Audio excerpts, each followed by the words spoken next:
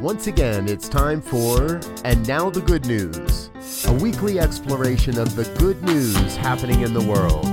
Hi, I'm your host, Reverend Robert Brzezinski, and each week I explore and share the stories of hope and love and inspiration that have caught my eye in the past week.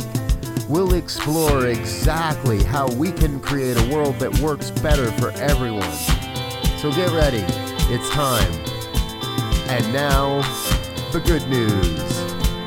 And hello again, dear ones. Robert Brzezinski with you, episode number 17 of And Now the Good News.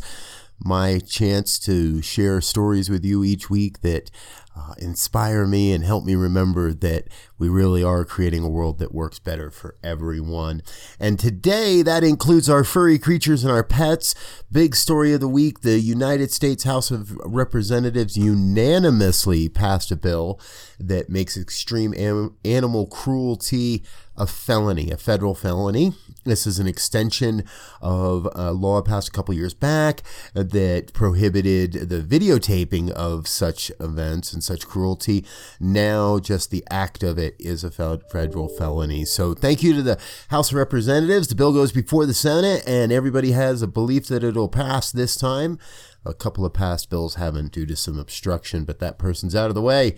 Here we go, protecting our animals. Into a story about protecting our planet. This one sounds like really big news because a French startup, Carbios, has partnered with some really big name companies, Nestle's Water, PepsiCo, L'Oreal, a food and beverage company out of Europe, Suntory, and others to create their recycled plastic bottles.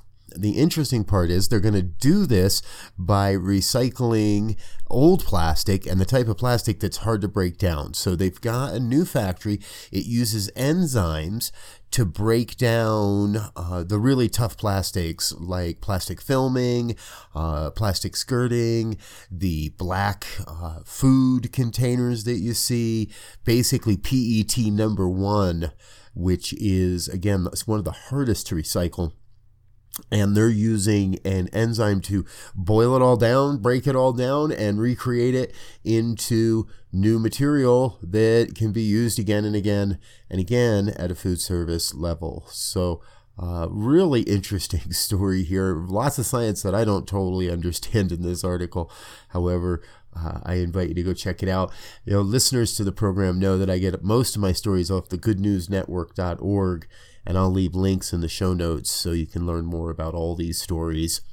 Staying with our trash concept today, America's largest trash hauler, Waste Management, has announced that it sells 77% of its recyclable paper and plastic to domestic markets, and that it is no longer exporting any refuse or plastics outside of North America. So no more exporting these dirty waste to poorer countries and other countries around the globe.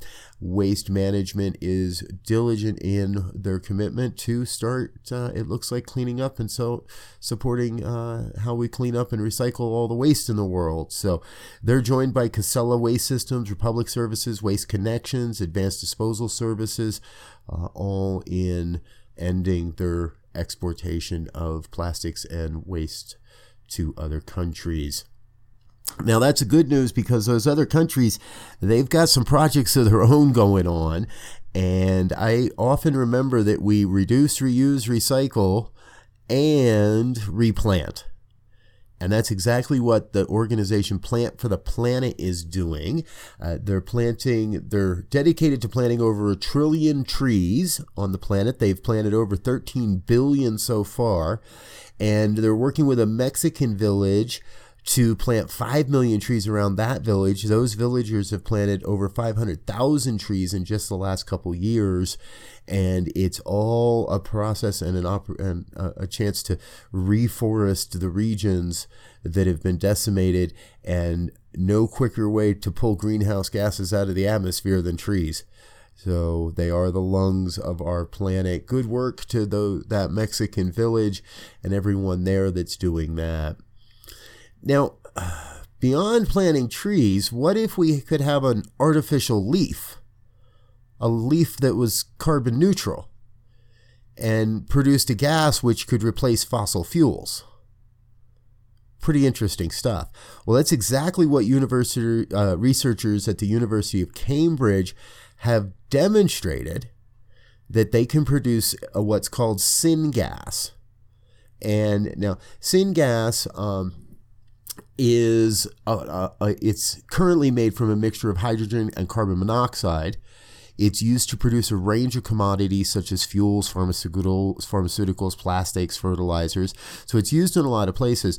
They, however, have created a fuel cell, an artificial leaf that is powered by the sunlight and can still work on cloudy days even, and produces syngas without the normal processing. This is really big. The senior officer, Professor Erwin Reisner, said, "You may not have heard of syngas itself, but every day you consume products that were created using it. Being able to produce it sustainably would be a critical step in closing the global carbon cycle and establishing a sustainable chemical and fuel industry." Syngas. We're going to have to keep an eye on this. And an artificial leaf, the device can just do this by immersing it in water. It absorbs light, and you immerse it in water, and it starts to create syngas. Interesting. And you know, these kinds of scientists, they don't just happen overnight, this kind of science. People like this are born and raised and bred, and they have it in their genes and in their blood to be looking for new ways to support and serve our planet. And that's exactly what our next story is all about. A group of Philippine students, a group of 5, and these are all high school students. They created an inexpensive device that can create electricity, get this, from sound. And really what it looks like here, they did it for just a couple hundred pesos, $4 equivalent in American. And right now their gadget, this is a science fair. They can power a small light bulb. However, they've proven that there's a scalability here. And basically what they did is they took a speaker, turned it around, rewired it, and instead of amplifying a signal outward, it captured the sound waves traveling inward and converts that into electricity. Think about a noisy airport runway or a concert where you could harness the vibration of the sound and use that to create the electricity that powered the lights, kept the concert going. I love this idea. Kudos to you folks, to this Philippine science project. And you'll get to see all of that. Again, check out the links in the show notes. For our final story today, I want to share something. I don't know that this is good news, but it's so far away that I don't know that it can impact any of us really. But NASA released some footage in the past week of a super black hole destroying a star. So using state-of-the-art telescopes, robotic telescopes, all this kind of fancy stuff, they've been watching parts of the sky. Ohio State University group was involved in this, and it's really just an interesting video to watch what happened, and it's an amplification of how a star is ripped apart by a supermassive black hole. Check it out. I'll leave the link in the show notes. That's all I've got for you this week, folks. I hope you'll join me again next week when I get to share more of the good news. Until next time, peace and blessings.